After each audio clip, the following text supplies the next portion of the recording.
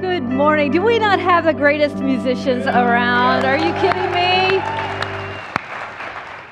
And how about my husband preaching the announcements? Wasn't he great as well? He sat down beside me and said, I think you got about 10 minutes left. Well, folks, I said, I got 45. I don't know. No, I don't have 45. My name is Janice. I am so happy to be with you and continuing in the series that we are in for Christmas. As you can tell, we are looking into the word behold. Behold, kind of an antique King Jamesy kind of word. And I bet you haven't used it this week in your conversation. Unless you were driving through Lexington and you saw the hot and ready light on and said, behold, I need to swing in there and get a donut. Or maybe if you're in Richmond, you drove past Chick-fil-A and you noticed that there were not 3 lines of cars wrapped around it and said, behold, I think I've got time to jump in there. No, it's not a word that we commonly use, but here's what it means. It shows up first of all, it shows up over 25 times in the book of Matthew, depending on the translation you have, but the original word that's translated into behold turns out 25 times there and multiple times during the nativity account, during the life of Jesus.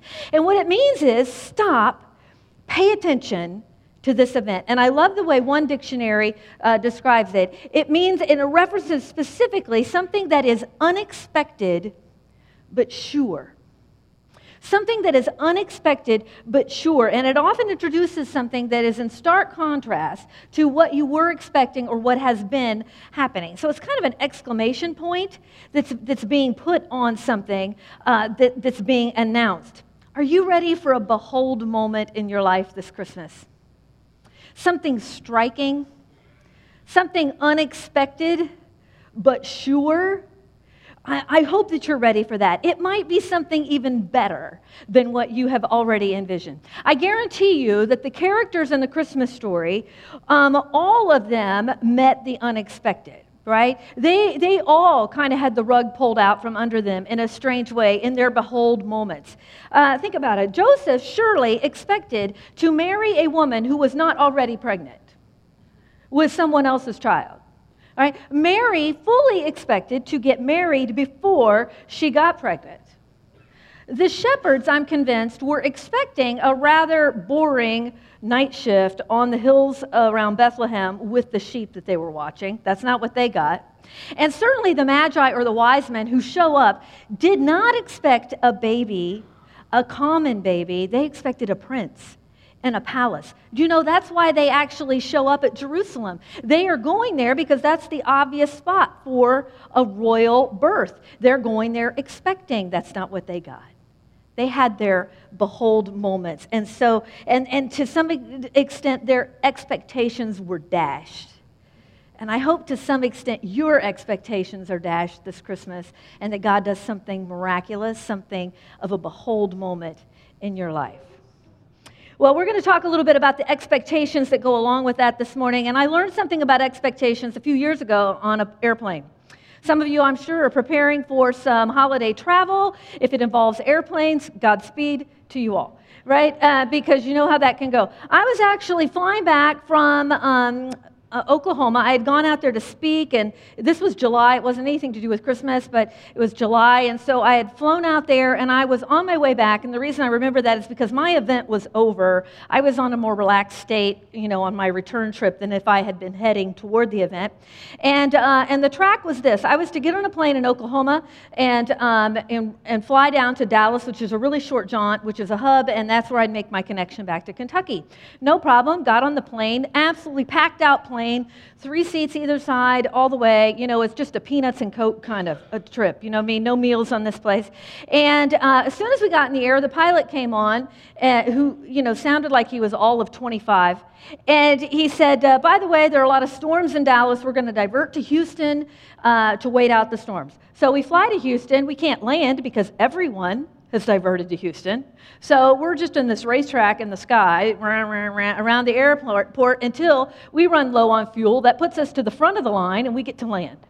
Now, if you are not a frequent flyer, you need to understand that if you land in an airport that is not expecting you, that means there is no gate for you to debark into the terminal. You can't go shop and get a lunch and eat it Chili's or what. You can't do that, right? No, they put us on the great asphalt parking lot of the airport, out, 40 miles from anything. We're in the hot, they actually opened the doors. It's the middle of July, hotter than a biscuit, and we're there. Next to me is a little woman about 75 years old. She was traveling to Great Britain, and she was deeply concerned about whether or not she was going to make her connecting flight as we sat down, and they told us it'd be about an hour or so. Across the aisle was the only college student I've ever met who hates pizza. Up front, there was a lady on her way to Mississippi for her Botox treatment. I don't know. And there was another guy who was this international businessman. I'm sure he thought he was Trump. This was like a few years ago. He was a mover and shaker, let me tell you. There's a lot of stuff that depended on him, and he was concerned. The reason I know these people so well is that I spent 6 hours with them on the tarmac. We got to know each other very well. We ate all the peanuts. We drank all of the Coke that they had. There was no food. At one point, because the pilot kept coming on and saying, oh, another hour, another hour, another hour. He never said 6 hours. He just said another hour, right? And so eventually people are getting a little cranky. The lavatory got filled up. They had to come dump that. The poor pilot had to come down the gauntlet of angry passengers to use it because there's no other place, poor kid. And he goes back. He actually ordered us pizza.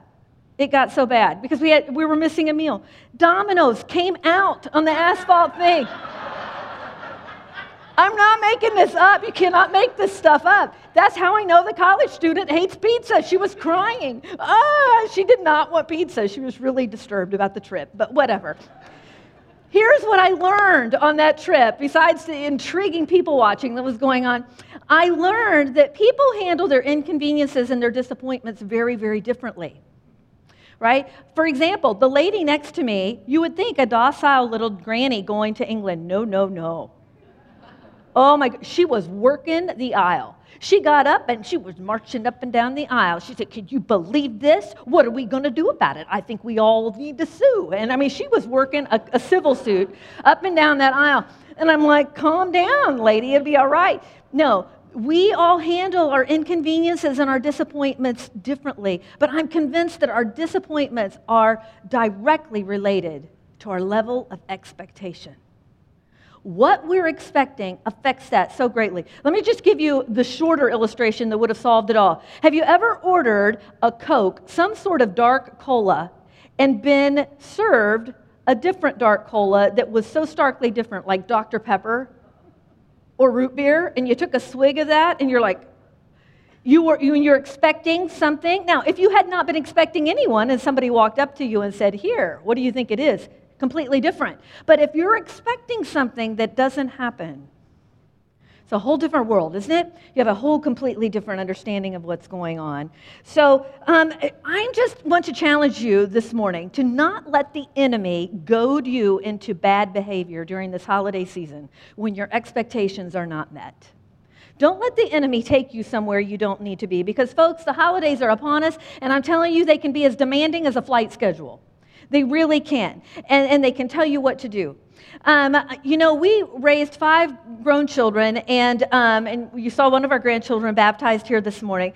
And I was not one of those weepy mamas when my children moved on to the next level, like when they first went to school or when they graduated from school. The last 2 of our 5 were twins, and so I think that had part of it to do with it. We finished everything with a bang. And when they both graduated from high school, first of all, I'm so pleased to see my children turn into responsible adults. I just love them at this age. But when they graduated, I didn't cry. I was like, yes. The Madison County school system calendar will no longer dictate my life. No more award banquets, no more Christmas concerts, no more graduation events that I have to go to. I was so excited for about 4 years, and then I had grandchildren. Now I'm doing it all over again. It's like round 2. Now, I'm not saying I'm not against celebration. I'm just saying that when celebrations begin to dictate your life, when they begin to dictate the emotions of your life, we have a problem. We have a problem. And so I just really believe we have to be careful about that because this Thanksgiving to New Year's time is a little bit like that. And it begins to take on a life of its own and it begins to dictate our emotions. Now, our pastor last week set the stage with the beginning of the series, and he talked about the idea of surviving the holidays by making a plan, setting boundaries, and sticking to the plan. And we're going to continue that thought a little deeper today by talking about how it applies to our family gatherings. I assume many of you are preparing for those. Maybe you're hosting them, maybe you're going to them. And I would suggest that when it comes to Christmas, we all have expectations of our families.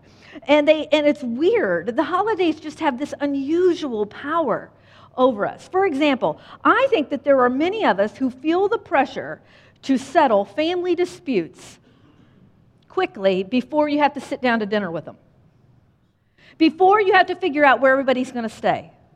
Do you know what I'm talking about? I mean, you're like, oh, Fred and Steve haven't talked to each other forever. We got to get this figured out. We're going to be together. And who of you is not dreading a difficult conversation with somebody at Christmas, right? And you just want this whole thing to be hammered out in some way. And there's a lot of research on family estrangement. But I am telling you that if it were July, you would not care so much. You're not pressured to put families back together in July. No, but in November and December, boy, we are desperate to figure this whole thing out. And we begin to force family reconciliation in ways that aren't tremendously genuine. Now, don't hear me say that you shouldn't make nice with your family. I believe that you should. I am just saying you cannot force these things. There are some things that deserve and need a certain amount of healing.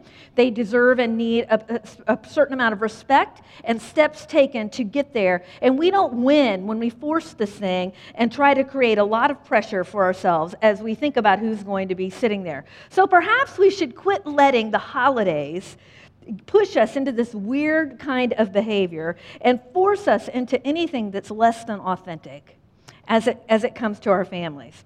Because I want to tell you that the holidays were built for man. Man was not built for the holidays. That's almost scripture, but not quite. Here's the scripture.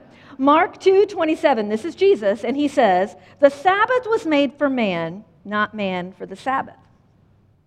You go on, now I promise you I'm not trying to adulterate that scripture or suggest that the Sabbath is specifically a holiday, but I would say to you that if you go on into the New Testament and you hear Paul talking about it, he says, listen, these days do not have a power of their own. Some people think one day is more special than another. Particular days have no life of their own. Holidays are an opportunity for us to celebrate. They cannot force you to celebrate. They should not force you to celebrate. They should not force you to be something that you don't want to be. And as we'll get into in a moment, even Jesus celebrated holidays and had difficult family to work with. He wasn't celebrating Christmas, per se. I mean, I guess he was. That's his birthday. So maybe he got cake or something. But it wasn't like a Santa day like it is now. But he celebrated Passovers. He celebrated festivals that were on the Jewish calendar. This is a very real part of it. And families were deeply connected to those events. And we're going to get into a little bit how Jesus navigated those things. But the second thing I want to say about the holidays is, I think the holidays also have this uncanny way of telling you what you do and do not have. They are like a microphone. They are like a microphone. They take different aspects of your life and they just magnify it. Whatever it is that you feel a loss about, anything that in your life has been a disappointment to you, anything that you do not have yet, any loss that you have felt in the last year is going to be accentuated during this holiday season as people are thinking about having this perfect setting. It may be a holiday for you that is unlike any other. Maybe you are facing the holidays without a particular important loved one in your family. Maybe you are starting the holidays going into it recognizing you are going to have a broken family this year. It's not going to look anything like it did for the past decade, and it's going to be different. I don't know what that is, but the holidays just have this way of amplifying the empty spots in our heart and in our soul. If you don't have a job, you know it for real at Christmas. If you don't have a complete family, you will know it in spades at Christmas. If you don't have hope for something in your life that you have been planning on and expecting, you will feel it with special intensity at Christmas. Whatever those holes in your heart are, particularly in regard to family, it's going to be a way that the holiday puts them on display in your life. But here's why I think that might be happening. And I'm not sure it's a great idea. At Christmas, we say as Christians, that we're celebrating Jesus. We claim that we're celebrating the Messiah. We sing all the songs, we put up all the lights, we have the special music, and we make it this Christian holiday and the whole 9 yards, and we claim that we're really celebrating God's gift to us and ultimately the gift of salvation. But when it comes down to it, I am afraid that Christmas has become a celebration of something completely different, and I'm not talking about Santa. I'm afraid that we have come down to this place of really celebrating the idea of family. And without family, we feel that we have missed out on something incredible, and we feel that we're missing out. And I have to admit, I'm in the mix of it with you. As I was analyzing and preparing for this message, I'm thinking, well, what do I celebrate at Christmas? What makes Christmas real for me? And I have to admit to you that Christmas is not complete for me. The pinnacle of the season for me is when my whole family is gathered together, as in all of my children and my in-laws and my grandchildren are all in one room at one time, and we are enjoying each other's company, and we have given gifts to each other in honor of who each other is. And I have gotten to watch them open something that I have chosen or made or thought of them in particular when I gave it to them. Then Christmas is over for me. And it doesn't matter if that happens on the 20th or if it happens on the 28th. That's the Christmas moment for me. And then everything else kind of is amped up toward that or slides down on the other side. What am I really celebrating? Notice that I didn't say the Christmas Eve service. You know what I mean? It's not like, oh, I've had Christmas Eve. I can rest in peace now. No, I mean, we are so glued to this idea of family, and I don't even think it's just presents. I think it's the idea of family, and we have to be a little bit careful about that, all right? Not all of us have a full family. Not all of us have the mom and dad, the grandma, the grandpa, the aunt, the uncle, the kid, the whatever, the dog, the cat. Maybe you only have a cat. Maybe that's all you got. And then it's no wonder, if family is what makes Christmas, then you and your cat are struggling. You know what I mean? Because that's not a really full family. I mean, maybe your cat's really special, but you know what I'm saying? It's not the complete thing. Maybe you have a weird family. Who doesn't? You mean, how many of you have Cousin Eddie? And you're worried about him showing up with his RV and all of his weird kids and his obnoxious animals that he's going to bring in to mix in with your animals or whatever. And if you don't think you have a Cousin Eddie in your family, it might be because you are Cousin Eddie. I know, that's what you were thinking. Several of you were with me. All right. I mean, it's a behold moment, right? And instead, this is in direct contrast, and for many of us, the actual reality of Christmas is in direct contrast to what we kind of have pictured in our mind that we should have, the Norman Rockwell, where everybody's sitting together. We have grandma and grandpa and the middle-aged parents and the grade school children. I looked at that picture this week, and there's so many funny versions of it now, so I didn't even put any up. But I looked at that photo this week from so many years ago that kind of stands as the classic picture of Christmas, and I got to thinking, do the math on that. If that's the perfect Christmas, first of all, it's a very brief period of time, maybe a decade, right? Where your children are actually in grade school, they're not married yet, the mom and dad are middle-aged, and grandma and grandpa are still spry and thriving. And even if that is your classic family, I want you to think also about what it costs to have that. Unless that one of those children, whoever grandpa or parents to, unless that's their only child, there's another sibling out there that didn't get grandma and grandpa at the table. Right? And when you get a little older like me and you're dealing with in-laws and in-law families, I now have 4 in-law families to navigate with. This takes an extreme algorithm. I've been thinking about calling Mark Zuckerberg to figure this thing out, right? Because Christmas is a season of sharing. And it should be a season of sharing. How dare I get possessive of the fact that those are my children and I must have all of the in-laws at the same time. My point is this: if you do have the perfect little experience, it comes at the cost of somebody else who doesn't get them. Somebody else is not going to have those children at that time or whatever that may want them. So, and even if your family feels less than functional and you're sad because you're convinced that 80% of the people are living this Norman Rockwell Christmas, when in reality, with absolutely no research to back it up, I believe that perhaps less than 20% of anyone in America is really having the picture-perfect Christmas. Because we've made it all about family. And if that's the problem, we have become so completely dependent on family, I think we're celebrating the wrong thing. Because number one, Christmas is not a time to celebrate family. It is a time to celebrate Jesus. And you could throw tomatoes at me if you want to, but I'm telling you that is not anything I can find in Scripture, that we are supposed to come to celebrate family. And so now I want to get into the Christmas story so that we can get to this point, all right? Now, it took me a while to get to the Scripture, but here's my other reality. This is a very familiar story if you grew up in church. If you didn't grow up in church, let me help you out. There are two different accounts of the Christmas story in the Bible. Matthew gives an account that largely covers Joseph and his decision to marry Mary and the wise men and his trip on to Egypt. Luke, on the other hand, tells the story of Mary hearing from an angel and them going to Bethlehem and then the shepherds coming to visit. That's the one we're going to work on today. I want you to listen, even if it's super, super familiar. Try to ask God to tell you something special today. Luke 2, 1 through 7. Or more. In those days, Caesar Augustus issued a decree that a census should be taken of the entire Roman world.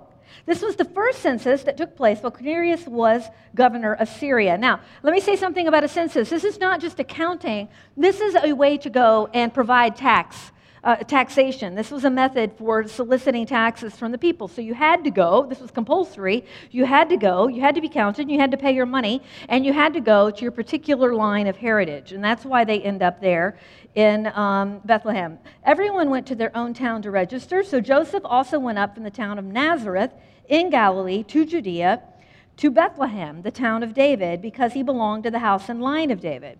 He went there to register with Mary, who was pledged to be married to him and was expecting a child. While they were there, the time came for the baby to be born, and she gave birth to their firstborn, a son. She wrapped him in cloths and placed him in a manger, because there was no guest room available for them. And there were shepherds living in the fields nearby, keeping watch over their flocks at night. An angel of the Lord appeared to them, and the glory of the Lord shone around them, and they were terrified. But this was their behold moment. And the angel said to them, "Do not be afraid." In King James it will say, "Behold, I bring you good news that will cause great joy for all the people. Today in the town of David, a Savior has been born to you. He is the Messiah, the Lord. And this will be a sign to you. You will find the baby wrapped in cloths, lying in a manger." And suddenly a great company of heavenly hosts appeared with the angel, praising God and saying, "Glory to God in the highest heaven, and on earth peace to those on whom his favor rests." And when the angels had left them and gone back into heaven, the shepherds said to one another, "Let's go to Bethlehem and see this thing that has happened, which the Lord told us about." So they hurried off, found Mary and Joseph and the baby who was lying in the manger. And when they had seen him, they spread the word concerning what had been told them about this child. And all who heard it were amazed at what the shepherds told him. I love that. They couldn't keep it to themselves. They had to share it, spread the word. And the shepherds returned, glorifying and praising God for all the things they had heard and seen, which were just as they had been told. Now, what is missing from this account? Family. I don't know if you've ever thought about it, but if you have a nativity scene set up in your home, take a look at it this afternoon and say, how many of those folks are related? I mean, unless the shepherds had a couple brothers that were serving together, which might be likely, nobody in that nativity scene is related to one another that we know of. Even Mary and Joseph aren't fully married. That's not by blood. They are not related to one another. Now, Mary's family is notably absent because she's from a different line, so her family had to go to a different town to register. So even if she was counting on having a baby with help from sisters or mother or aunts or whatever, she doesn't have that.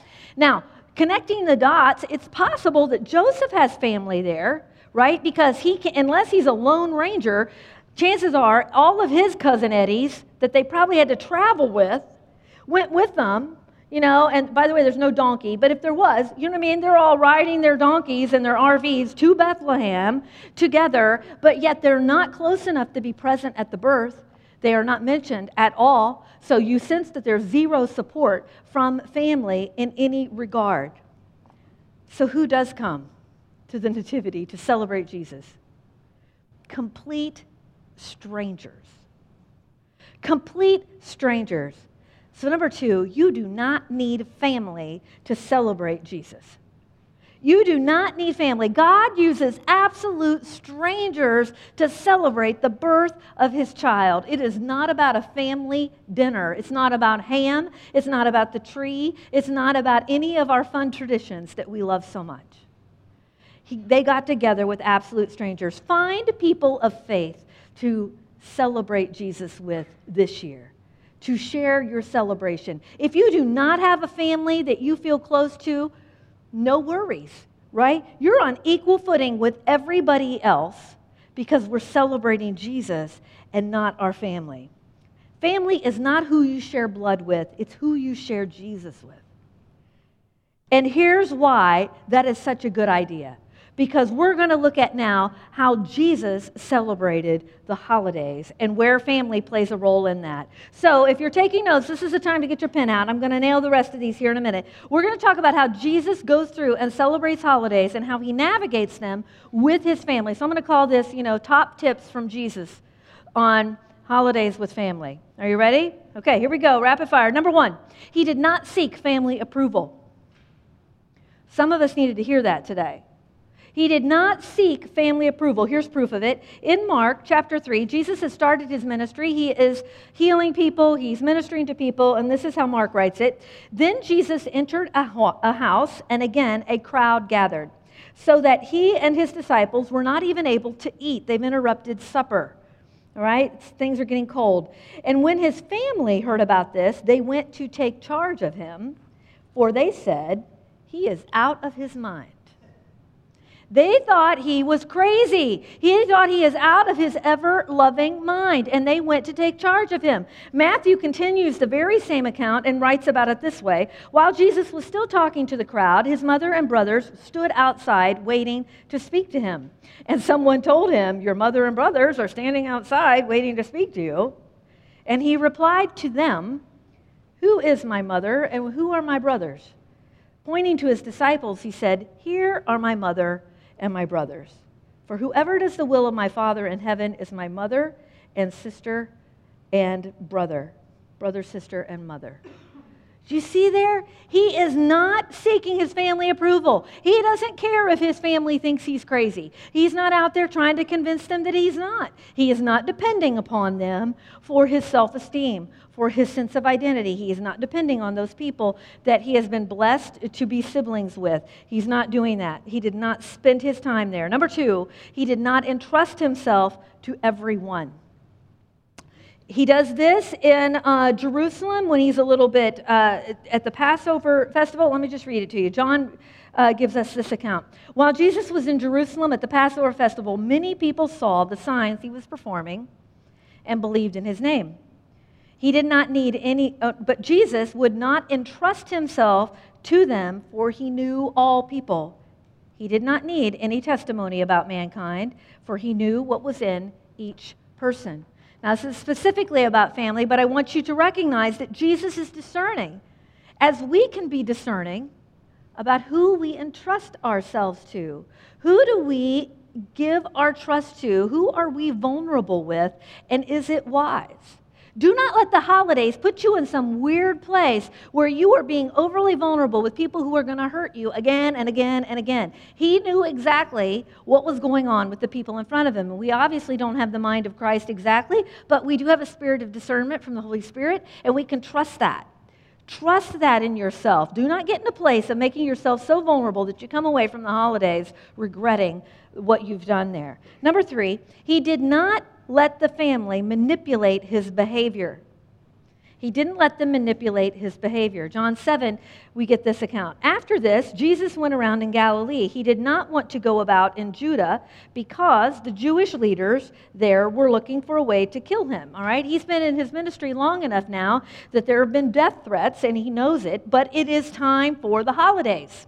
And so his brothers begin to goad him. And they say, but when the Jewish festival of tabernacles was near, Jesus' brothers said to him, leave Galilee, go to Judea. so that your disciples there may see the works you do. I can just hear the sarcasm dripping in this. No one who wants to become a public figure acts in secret. Since you are doing these things, show yourself to the world. For even his own brothers did not believe in him. Folks, he did not let them manipulate him. He turns around, I didn't print the rest of the scripture there, but he turns around and he says, nah, I'm not going right now. I'll go later maybe. I'm not going right. He is not going to do what his brothers are trying to goad him into doing, what they are trying to manipulate him into doing. We do not have to let our families manipulate us and our attendance schedule during the holidays.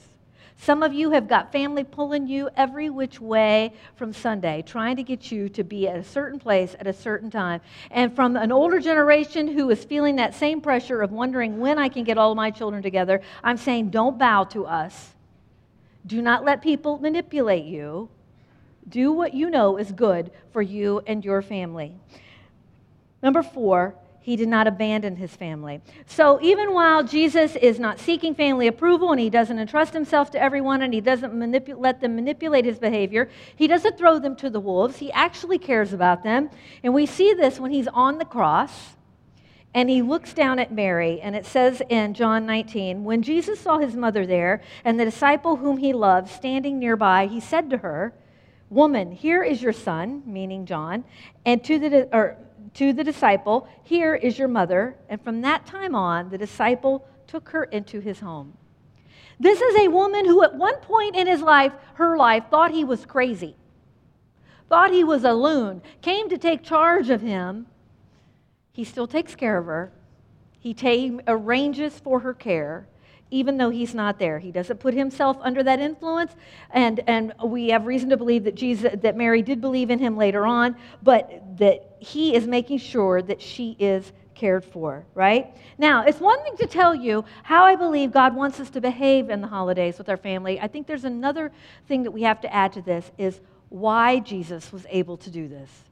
How do we get the strength to hold the line with our families during the season? This is why I think Jesus could survive the holidays. Number 1, Jesus knew who he was. He knew his identity. He knew he did not need anybody else to give him a sense of identity. He knew it. And he found this identity out, if he didn't know it any other time, he found it out for sure during his baptism. When he is baptized in the water and John the Baptist puts him under, this is what happens. A voice from heaven says, "This is my son, whom I love and with whom I am well pleased." That is a proud dad moment, right? When Jesus is baptized and God speaks from heaven, what a proud dad moment that is. We had a proud dad moment here a minute ago with the baptism. This is my boy. I am proud of this decision that is being made. I hope you have a proud dad moment in your Christmas season where you come to Jesus and feel his care for you in a way that you know your identity. And you hear him say, "You are my daughter. You are my son." You can rest in that, and you don't need anybody else's approval because you know your identity. Number 2, I think Jesus knew, and he could do this because he knew why he was here. He knew his mission. There is nothing that will make you more confident in this earthly life than knowing what you're here for. Knowing what you're created for, knowing the mission God has given you to do. And this is Jesus' mission as he relays it to Nicodemus in John 3:17. For God did not send his son into the world to condemn the world, but to save the world through him. When you are so focused in on what God has asked you to do, it will help you navigate every difficult Cousin Eddie moment that's coming your way. Because you know what's important. And you can tolerate so much more because it's not that important. You know what it is that you have been called to do. And then finally, number 3, Jesus knew who he was investing in, his disciples. And this is how he called out his disciples at the beginning of his ministry. As Jesus was walking beside the Sea of Galilee, he saw 2 brothers, Simon called Peter and his brother Andrew, and they were casting a net into the lake, for they were fishermen. "Come follow me," Jesus said, "and I will send you out to fish for people." At once they left their nets and followed him. And going on from there, he saw 2 other brothers, James, son of Zebedee, and his brother John. They were in a boat with their father Zebedee, preparing their nets, and Jesus called them, and immediately left their boat and their father and followed him. These end up being, there's 4 men listed there, but 3 of them, Peter, James, and John, become the inner circle of Jesus' ministry. Jesus chose them, he picked them, he invested in them deeply. We don't hear that he was picking any of his brothers or his sister as the people he was investing in deeply. Those were not his inner circle, right? Jesus' spiritual family begins to take the place of support that his personal family could not give him. I'm telling you, find people of faith this Christmas to celebrate with, to lean on during this holiday season, to celebrate Jesus together with them. This is who Jesus spends his holidays with. This is who he spends the Passover with. He didn't waste a lot of time trying to force some sort of weird sibling harmony that wasn't really there, because he knew who he was, he knew what he was called to do, and he knew who he was supposed to invest in. I don't know what's facing you this Christmas. I don't know if you're excited about a family gathering coming up or if you're dreading it with every bone of your body. But I'm telling you, we want to pray over you today. That's what these people are up here for. If you're new to the Vineyard, this is our prayer team. And what we're going to do as you come to your feet is, as this last song plays, anytime during this song, you can come forward and someone can pray over you. Let's come to our feet. Some of you might be just really needing to reset your expectations. And you know that God is just inviting you to refocus, recalibrate a little bit.